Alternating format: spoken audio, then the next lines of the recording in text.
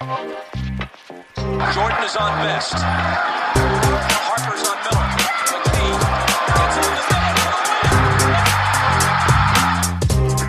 Oladipo has it. Hutchison. Here's a long three by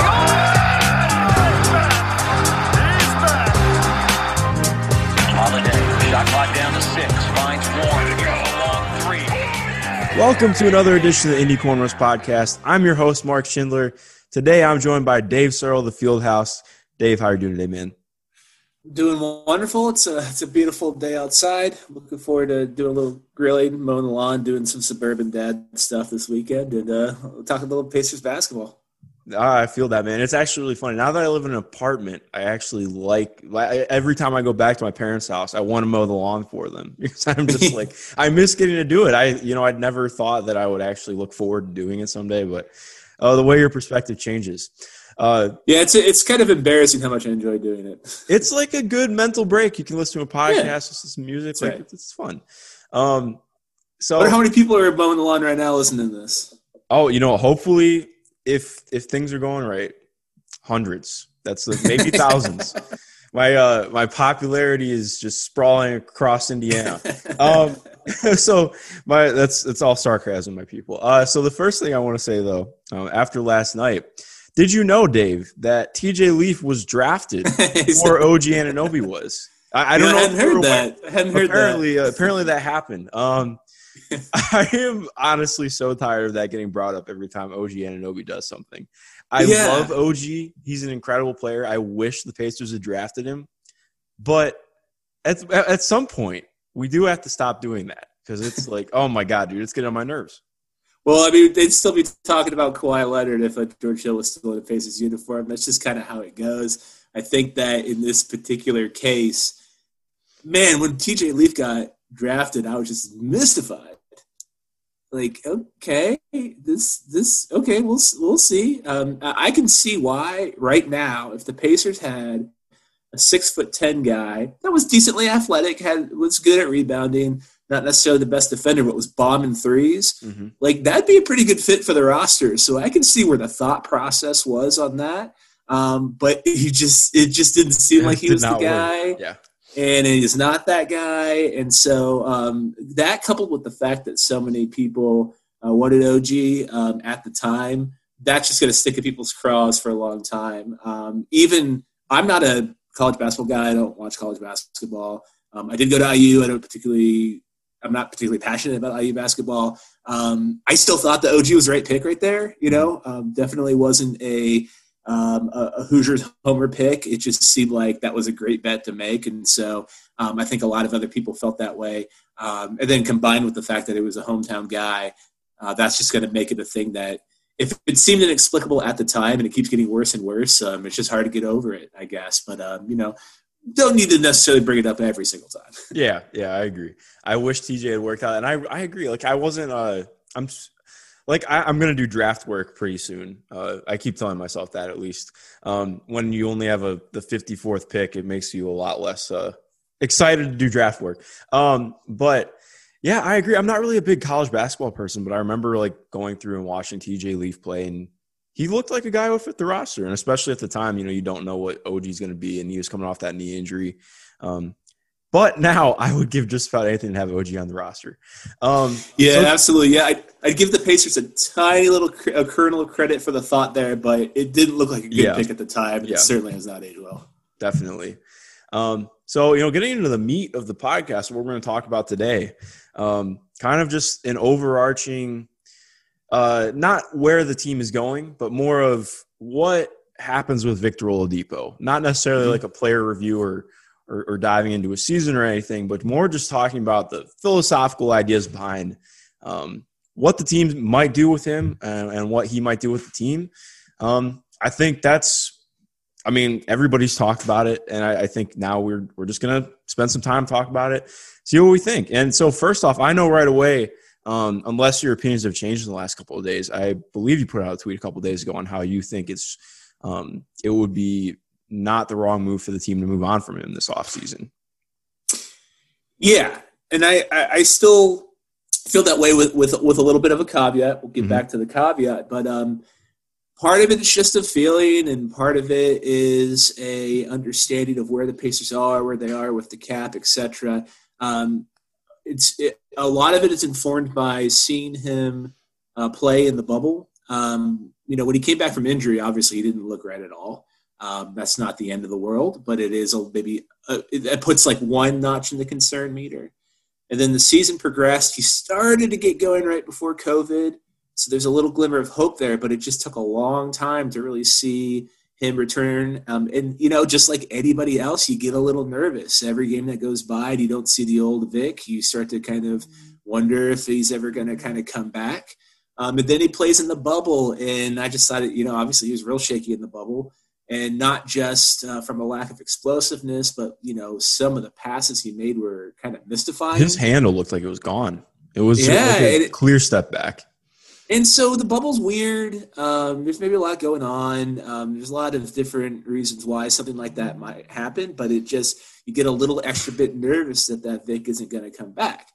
But you put that up against the fact that Victor Oladipo, when he came to Indiana, he was an all-NBA guy. I mean, he looked like a guy that was destined for a max contract. And I'm sure in his head, when that season was over, he thought, this is great. Maybe I'll be in Indiana. We'll see where my home is, wherever I'm going. I've been minted as one of those surefire max contract guys. When Paul George was here and you're trying to figure out where his third contract was going to come from, there was no negotiation as part of the process. It was just he's a max contract guy, period. That's it. And so when he's picking his team, I've always been curious about the behind the scenes on this. Does anybody even say it out loud? Like, does somebody, I'm sure maybe the GM might sit down with Paul George, make the pitch and say, hey, we want to make a max contract guy. Here's what we have planned. Just so they say it formally. But everybody knows if you're going to sign Paul George, you're going to give him a max contract. Mm-hmm. I am confident that Oladipo a couple of years ago thought that was how this offseason was going to go. Not this offseason, but the next one, of course, when he's a free agent. Now there's this extra layer. Instead of talking about Victor Oladipo making this decision based on how the team is doing, based on what franchise he wants to be with, now there's the layer of what's the contract going to be. There's a real, true negotiation that's going to happen with whoever he plays for. I don't know what's in his head right now, but he might be thinking that a couple of different teams might be still willing to just give him that max extension. Well, not an extension, but give him a max contract. And if that's true, it's not going to come from Indiana, I don't think. It seems pretty clear to me that the Pacers, unless next season is bananas, they're not going to be the team that automatically gets into the max deal. And honestly, I think throughout the league, no team is going to give him a max deal. So now he has to pick the franchise and also has to negotiate the deal. And that adds a layer where it starts to get a little bit nervous. So you're looking at, is he going to be healthy? Is he going to return to form? And is he going to be happy with the contract that we're comfortable with? Because no matter how good he is, there's going to be a number that the Pacers feel comfortable paying him. And if he thinks that number is higher, then there's a disconnect that means that they might not be able to re-sign him. So for all of those factors and the fact that the Pacers are pretty much capped out and the only way for them to really improve is via trade, that is why I am more open to Victor Oladipo being traded in the offseason as a good move than ever, and why I think that some fans might look at this as they need to trade Victor Oladipo because he's going to choose another team. People should be thinking that the Pacers might trade Victor Oladipo because he won't want the contract that he's worth. And I think that that's a different conversation. Does that make sense? Yeah, no, that totally makes sense. And I think the first thing that I would come at with that is looking at health and returning to form. Because one thing I looked at right away when he was first coming back, I wrote an article, it seems like a year ago. It was probably 4 months ago, about, what his injury is like, and, the return for that. And the only guys who have had similar injuries were Tony Parker, I believe 2 or 3 years ago, right, and Kawhi. And Tony's out of the league now. He played, I believe, 2 or 3 years after that injury, and then he was gone.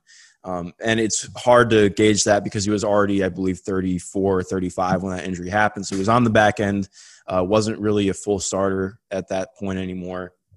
And Kawhi, sits out back-to-backs, and I believe Tony did the same as well. I think that's going to be the reality for Victor moving forward, for not, I don't want to say the entire rest of his career. And that brings up a whole thing with, I hate saying load management because I think it's been so overblown because it's just injury management and it's very real. I think people always forget, like, Kawhi has a legit degenerative tissue issue in his leg. Like, I mean, it's hard to ask somebody to come and play back-to-backs on that, and you can say whatever you want about that, but that's just my opinion. I think that we go a little hard on injuries sometimes. But just saying that's going to be very realistic for Vic moving forward. And in terms of talking to, I've talked to some athletic trainers about, what recovery time is like and how long it might take for him to regain form. And if he can, obviously if he can, that's more, that's not really something that we can judge. That's not whatever happens with where he gets back to stuff. But in terms of outlook for him getting back to a place where he's fully healthy and his body's back to where it can be, I mean, it could be the end of next season, maybe even longer than that, just from guys I've talked to. And the bubble obviously doesn't help because you go from, this off season, or I mean, not this off season, the hiatus time between regular play and going to the bubble it just throws off everything. And I think that's something that's been entirely discounted. I'm really interested to see what the injury numbers and the way the injuries happen over the next season progress. Not in a good way. I mean that just more like I'm interested to see empirically what happens. Because you go from these guys who are so regimented on everything they do. Everything is calculated. They're playing a very similar season every year since they were in AAU. I mean, that's how basketball is built. And now this is the first time that most of these guys, and I especially think it's going to impact guys who are a little bit older. This is the first time they're ever going to be playing a season at a different point in the year. So I wonder how that influences things as well. But mainly just with Vic, I mean, especially what you're saying, that feeds into the contract he gets, because then you think about, well, what does he look like next year? Does his value go up? Does it remain the same, or does it go down? I think it's less likely that it will go down unless he had like another injury or something. But, speaking off your point as well, I mean, I don't think that I would be hard-pressed to say that a team is going to offer him a max contract, especially based off the bubble. You could maybe argue it before the bubble because he was starting to look solid towards the end of the pre-hiatus season. But with how he looked in the bubble, I mean, like, you can just pull like 5 or 6 clips right off the bat of when he got isolated on Duncan Robinson or Goran Dragic and he wasn't able to drive. I mean, that's the exact opposite of Victor Oladipo when he's healthy.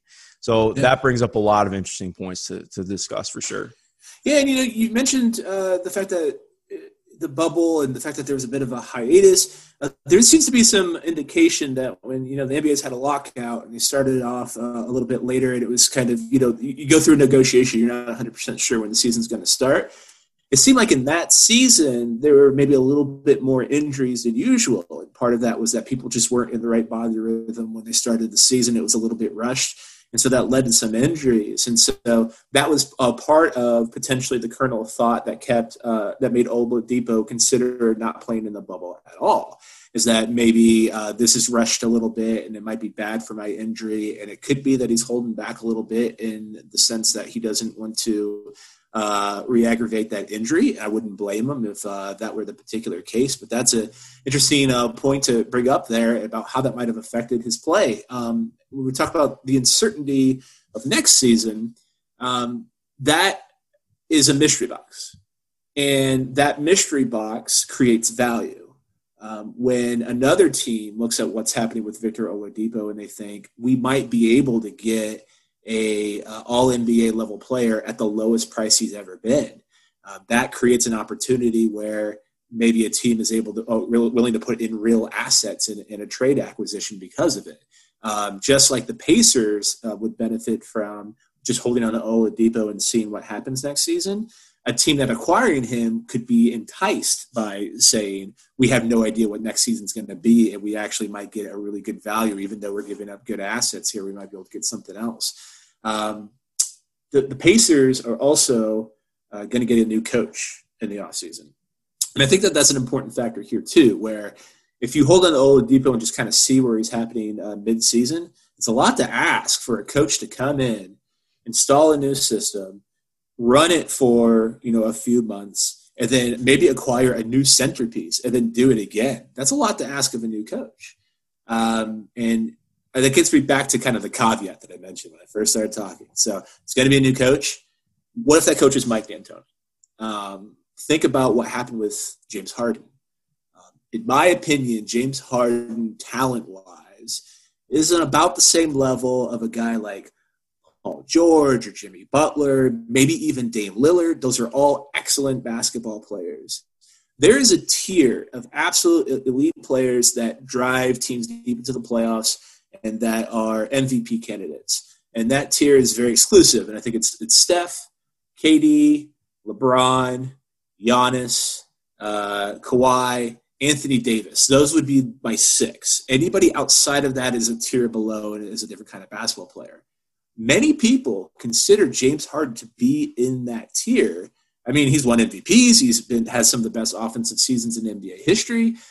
He certainly deserves, because of his production, to be in that tier, and I would never argue with anybody about that. But I still think that the reason why he's there is because he's played in Mike D'Antoni's system. I think that if you put maybe even like Paul George in it, that there's a chance that he puts up numbers that are fairly similar to what James Harden is doing.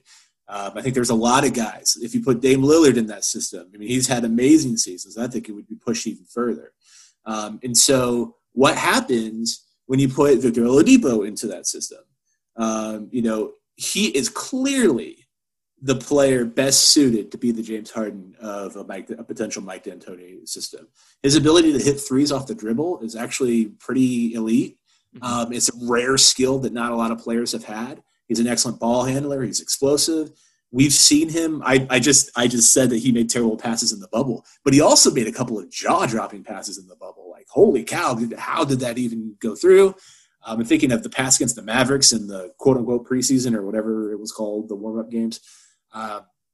He has a lot of that ability. Is he going to win MVP? I don't know. Is he going to be up to the same level as James Harden? I don't know about that. But would he turn into this 27-point-a-game scorer with maybe 8 assists and a couple of rebounds? Like, he has the potential to reach that as the pilot of that system. And so that's the flip side of it. If he ends up being D'Antoni ends up being the coach of the Pacers, he's clearly the best guy to lead that.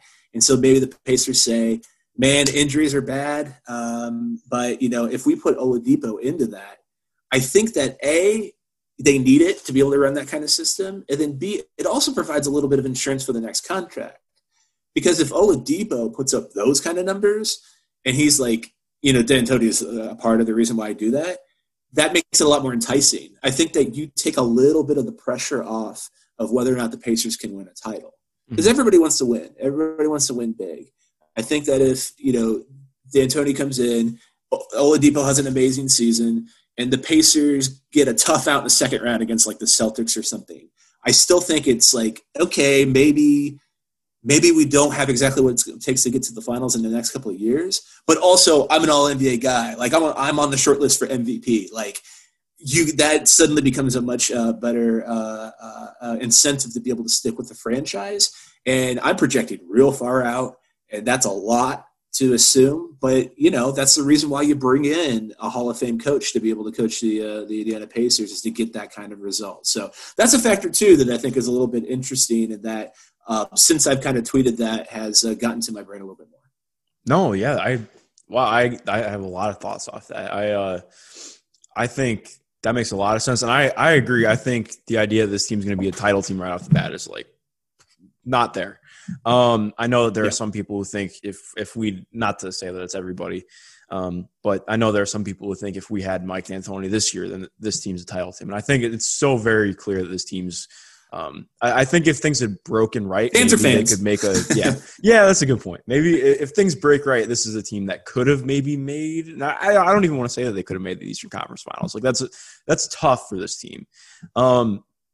But I do think in terms of, especially with Pritchard's comments recently about the trade market being active, obviously he spoke about the NBA in general, but I don't think he would have said that if there weren't things in store for the Pacers.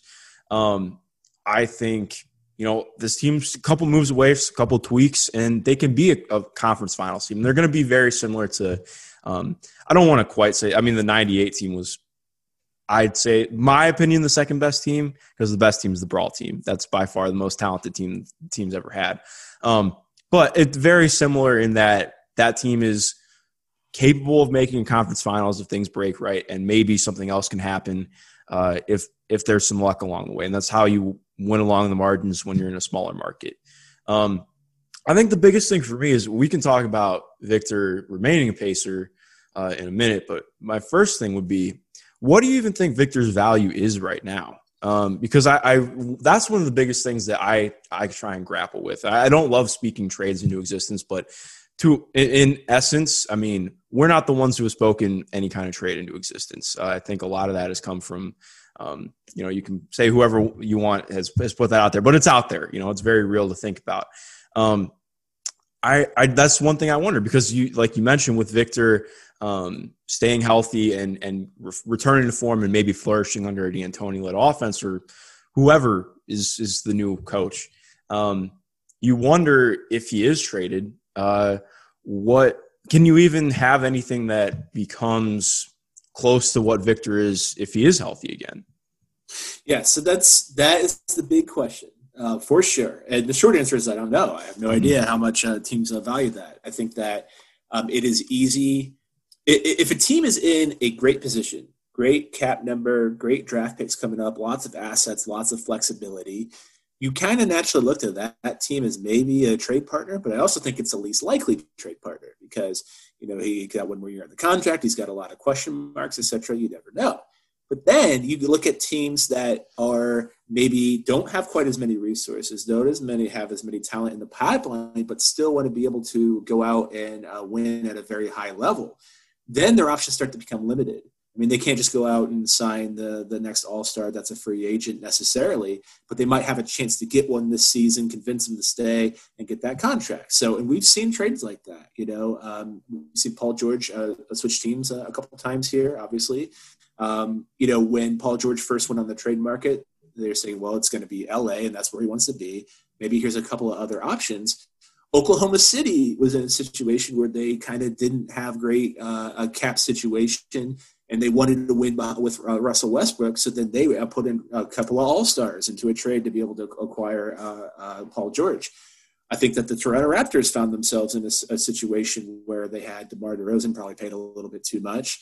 And so they end up taking a roll of the dice with Kawhi. They don't get to keep him long term, but they won a title. And I think that they'll go ahead and get that trade.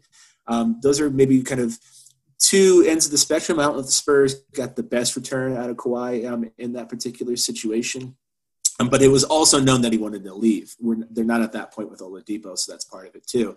But again, those were kind of two teams that thought they were very good, could use one extra piece to go a little bit farther, and ended up giving up assets. And I think that that's the kind of team that you end up needing to look at. It's maybe a little bit less of the natural trade partner. The Dallas Mavericks, I think that would, if you have Porzingis and you have Luka, and you think maybe you add Victor Oladipo, now you got three and maybe you can go forward. But they have so much flexibility going to the future, and they're so young. That's a bad trade target. But a team like, like the 76ers, they obviously are completely capped out here. They have very limited options. I don't think anybody wants Tobias Harris or wants Al Horford. They might even have to give something up if they want to get out of those guys. So that is one situation where I don't know exactly what the assets are. I don't know if a third team's involved, et cetera. But you look for that kind of team. Maybe the Nuggets want to make a move to get that extra step to get all the way to the top. I feel like there's a lot of teams that are kind of in that sort of situation. And that's the kind of teams that maybe I'd be looking for that need to make one extra move to be able to get to that next level. Again, I don't know what the assets are going back from or would be in that situation, but I bet the Rockets would be a team that would probably put maybe a little bit too much if they had those assets available. So those are the kind of teams that I'd be looking for.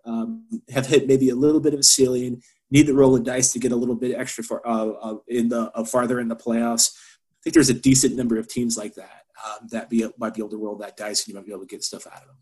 Definitely. And so I guess that kind of brings up more philosophical stuff moving forward. Obviously, we've spoken about it before. I've spoken to other people too obviously I don't think that there are going to be two centers in the starting lineup next year.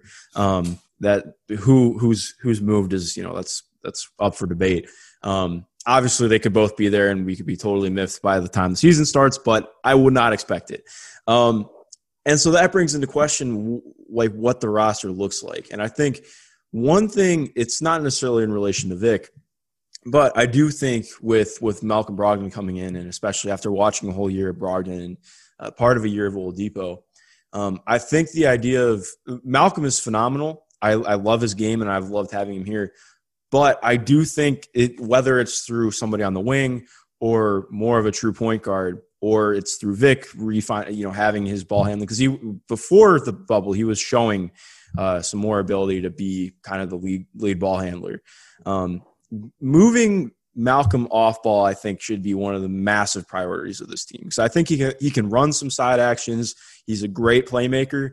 But at the same time, he really lost a lot of his efficiency as a lead ball handler, and he doesn't quite make elite enough reads to be, the guy who's driving your offense. And maybe part of that is because we saw the McMillan drive and die offense, as I like to call it, because there are no second actions off the first action. But, I don't know. That's just my opinion. I think finding somebody who can initiate offense at a higher level is the biggest thing. Yeah, and, I'm a big fan of the philosophy that the Rockets have had in recent years where you can't get enough ball handlers. Mm-hmm. Put 2 in the lineup. Put 3 in the lineup. Part of the reason why I think that trading one of the centers makes the most sense for this team is, I think that TJ Warren is going to ball out as the 4, honestly. I just think it's a good position. You got to give up something to get something, and the Pacers, I think, need to make a move to take the next leap. But also it's the fact that I think if you get another ball handler, I know we've kind of shifted from Oladipo to 2 centers. Mm-hmm. There could be 2 trades. I think that you can make a move that drastic. I don't know. Let's talk about a scenario in which they trade a center but keep Oladipo. If you add the much kind of rumored or talked about or poked around Turner for Drew Holiday trade, then you have 3 ball handlers in the lineup all of a sudden. You've got guys that I think could do okay on switching on defense, and then you would have guys taking turns basically initiating offense. I think that kind of offense has a very high ceiling in the NBA, and it's something that I much prefer rather than having like DJ Augustine hold the ball every single time and then everybody else trying. It's just that's never made sense to me my entire life. People have always sworn to me that point guards, like the floor general guys, make offenses better. I've struggled to see it, honestly. And when you see teams that have 2-3 guys that can initiate offense, they always seem to be playing better basketball than me. So, we talk about moving Brogdon off ball. To me, I just kind of want, 3 guys holding onto the ball like it's like Captain Planet or something. It's like with our powers combined, we initiate the offense, having who's the point guard? Like, I don't know, that guy, I guess, whoever you want to write down on the one slot, it doesn't matter. We're going to move around a little bit depending on defensive matchups. But, we basically have 3 point guards out there in Brogdon, Oladipo, and player X. That is where it entices me the most, no matter who the coach may be. Having 3 people to initiate that offense, I think, would be very, very good for the Pacers. And so I would see that upside as a motivating factor to be able to include one of those centers in the deal. I totally agree with that. And I'm more and more intrigued with the three guard lineup every day. I just wonder, because the biggest thing for me is I try and not think too much on other teams, because I know you have to worry about your own team and getting better. But I do wonder how a 3-guard lineup. Well, obviously the Bucks will probably look a little bit different next year, especially depending on what happens tonight and moving forward. But it does bring up questions a little bit, because finding size and finding somebody who can guard Giannis a little bit, because that's been a major issue for the team. But when it comes to those things, a lot of times it's like, who's going to guard LeBron? Who's going to guard Giannis? Like, we can't now. Yeah, that's a good point. Nobody can now. They don't have a 3-guard lineup. They still can't guard him. So, it's if Paul George walks through that door, obviously a guy like Jimmy Butler, a guy like Chris Middleton or something, like, yeah, that'd be awesome. But if that guy's available for trade, then sure. But those guys are awesome assets. And so I wouldn't necessarily consider it a detriment to the three-guard lineup. It's a weakness, but it's a weakness that teams without three guards also have. Yeah, definitely. That's a great way of putting it. So, kind of one of the last things I want to talk about before we get you out of here. How similar would you say this is a little bit to the Paul George situation? Because I personally don't find it that similar. I saw somebody draw this comparison the other day.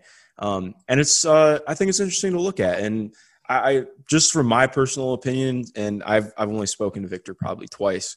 But I think he really loves it here. And I think obviously that's not really what we're talking about. It's more of just, how much sense does he make with the team moving forward? Does it make sense for them to move on from him?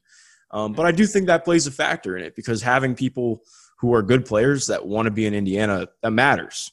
And I think Vic does want to be in Indiana to an extent. I can't really speak on how much because I'm not him, but